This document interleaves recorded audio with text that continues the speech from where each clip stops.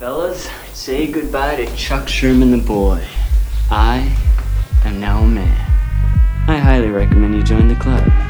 We are doing the wild thing all night. Acid house music. Hey, what's up, everybody? This is Sherm.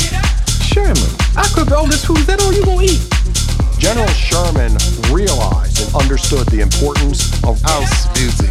So, do you know anything about techno? No. Listen.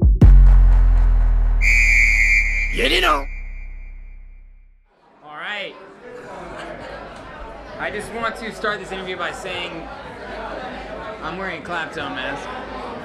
I'm not Claptone, though. I'm not. I think you might be. I wish. You might be. But I want to give you a cheers, brother. Cheers, bro. I got so much love and respect for you. You're the man. Likewise.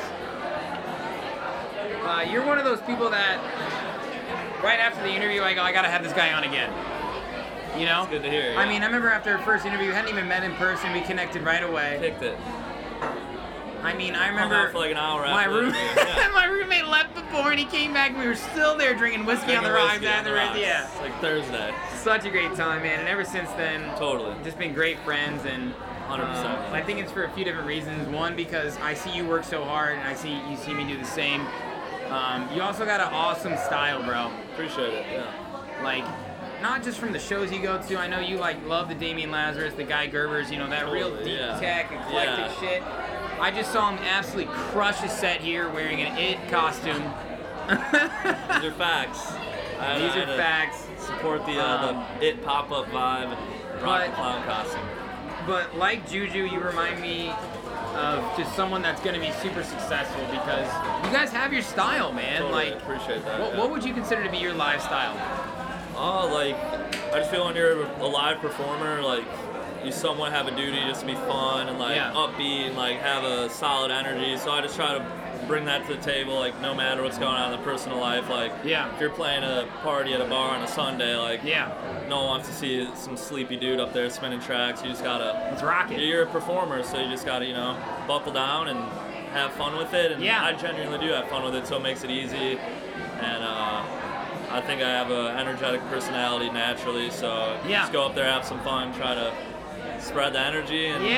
man. So I would say that's kind of my style, performing live. Just bring the energy, Uh-huh. bring the fun, no bullshit, and You definitely wear your heart on your sleeve when you perform, and I think that's probably the most unique thing about you as compared to others is I see you drop a track, I see a little smirk. You're yeah, like, God, totally. I love this. Love it. You know? No, love it. I mean, that's one of my favorite parts of DJing. Is like you have these tracks and you're playing songs that you know are awesome, and like when you're playing them out live and you're hearing them on the speakers, it's Yeah. like different than when you're playing in your bedroom or like rehearsing in your apartment. Yeah. Yeah, so you play that track out and you're just like, fuck yeah, this thing's banging out right now. And What's it mean to you when you play a song by yourself and you download it and then you finally come back around to playing it live? What's that feeling like for you? it's just kind of like one of those like full circle feelings. Yeah. Like it's kind of like the smirk on your face. You're like, Yeah, yeah, damn, yeah. like maybe I downloaded this track like 4 months ago and I've never played it live again. Right. But for some reason, like it's being played live right Now's now. the time. And it's just kind of like funny. So you're just like, Right. how the hell did this happen? You're just scrolling through your USB and yeah. Now, I remember your brother was one of the main reasons that you got into electronic Totally. music. Yeah. Has he been coming to support you at your shows and stuff? Yeah, he has, but he lives up in Milwaukee, so it's a little difficult. But Right. still to this day, like I get, like he has a similar but a little different music taste than me. He likes alternative rock. He's a big jazz guy, but still to this day, he's putting me on to incredible music and musicians. So he's and still all giving you separate genres. recommendations? Totally, 100%. Yeah. Really? Yeah, like he's big. He likes Fortet, like artists like that, like Bonobo. Right. I think he put me onto Bonobo and artists, you know. How was that Bonobo open air show? That was probably one of my favorite shows of the summer, to be honest. Yeah, the setup there. Sonidos is some new company in Chicago I never heard of. They did like the stage and the production, and they had like little art installations in the crowd, like in the field. Right. Yeah, it was great. DJ Boring opened up, which was super awesome. I haven't seen him before, and Bonobo always kills it. So yeah, What do you it was think a beautiful day. What's the best part about Chicago right now, you think, in the house music scene? Honestly, no, kind of ironic name because the name of the event today, but definitely like the community. Like it's such like I feel like it's a little misconception that it's, I don't know, just like the Chicago community is super tight-knit. Like once you get to know people, you're seeing them over and over again at all these shows, and you really become like genuine friends with them. And I think it's like super unique that we have a like super tight-knit community of like up-and-coming artists. Like you, especially in your position, have obviously met a lot of them, and there's always like mutual friends and connections. You go somewhere and you're at a show and you meet an artist or an up-and-coming DJ. It's almost guaranteed they're gonna know someone that you also know or have like hung out with or worked small with. Scene. Small scene, and I love that. And I like how a lot of venues like Spy Bars recently done a lot of upgrades in their venue, and they're like, you know, putting money back into their facility, and that new Radius venue opening up. So just a lot of exciting things. That's gonna be big. Yeah, it's just like people are really like putting the work in, putting the money in, putting the time in to, you know, make the scene better and I think that's take it further. I agree that people reinvest in Chicago. Yeah, exactly.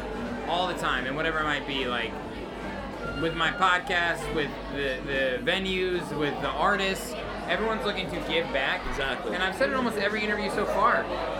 The more we give, the more we get. Exactly, 100%. And the more the city gives to us. 100%. I mean, there's so much rich history of music in Chicago. Totally. People forget about the blues history here. Totally. Of course, house music is like the home of house music, Yeah. but I've always said, you know, this steady incline. Yeah. We're seeing that so much more now with the gap of mainstream and house and pop, and it's all kind of coming together, right? Totally. Like the James Hypes of the world. Yeah. The, you know, Calvin Harris and Alesso's playing house sets. 100%. Chris Lake being on the radio. You know, the Fisher, of course. Yeah. Chicago's always been doing that, man. Totally. You know? I agree, yeah. And yeah, it's a city like you might live here and take it for granted, but at the end of the day, it's a world-class city. So I know. Sometimes I'm like, oh man, I gotta move somewhere else. I'm like, dude, and where the hell do I want to go? Why do I want to go? Yeah. There's so many great things going on here. And I think, honestly, you know, not to get into the weather conversation, but... Totally. Bro, it's a school hard knocks here in the winter, and people still go hard. Dude, yeah, and like... That's something, like this summer, I think my last interview I told you I was working on the track, and I wanted to have it out in July, and like... You know, summer comes around, I'm traveling, I'm going to shows, I'm doing all this shit, and I get distracted from that. So like the winter and the cold weather is like kind of a blessing in disguise. So you really hunker down. Like, it's true. I've been working on this new kind of like deep tech minimal track that it's probably like 50% complete, and it's definitely my favorite production I've worked on today. Really? That I'm trying to have out, and like I didn't really get around. I started it maybe in like around when our last interview was, but I picked it up. I think I was texting you like a couple weeks ago, and I've just progressed it really well, and less distractions when the weather turns and whatnot. Yeah, so, that's true. Yeah.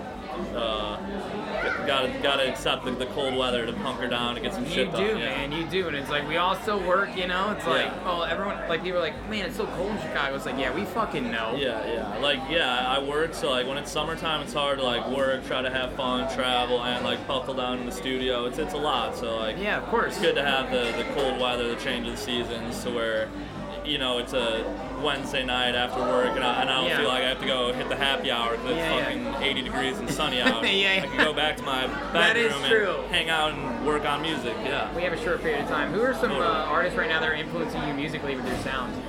Definitely Damien for sure. A lot of the Get Lost artists, like I'm a really big fan of Damien, so I'd say Damien, Josh Butler. Yep. Big Josh Butler fan, and this artist James Dexter is a little. Yeah, so they're all kind of like, you know, since our last interview, I think at the time, like I was kind of into a lot of like the poppy tech house recently, and obviously you go through waves like that, but recently I've been into like a little like deeper like minimal tech, kind of like darker, like so that's kind of where this track that I'm working on right now kind of has that vibe for sure.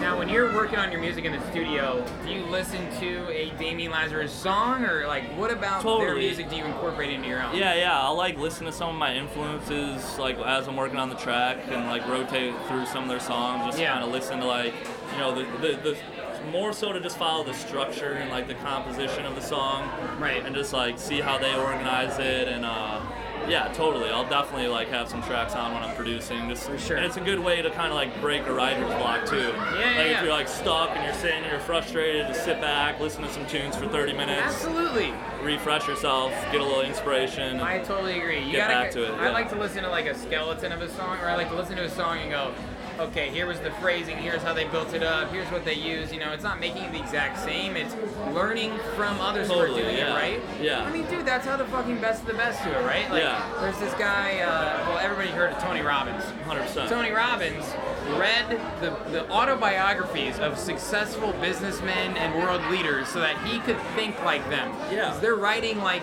they think, right? Yeah. And it's the same thing with music production.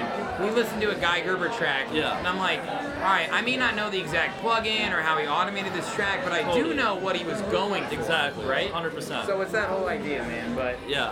what's going on with Secret Garden Sessions, bro? So we've had a busy summer. We had the boat party with Clarion that sold out. That was Yeah. good. That was a And Kid success. Enigma, right? Yeah. We had the Kid Enigma on there as well. He's gonna be here today. Yeah. 6 o'clock, I think. Yep. But yeah, we got the Halloween party at Arbella November 1st. Awesome. With RJ Pickens, myself, Andy Gresh, Charlie Rocco, C-Train. Yep.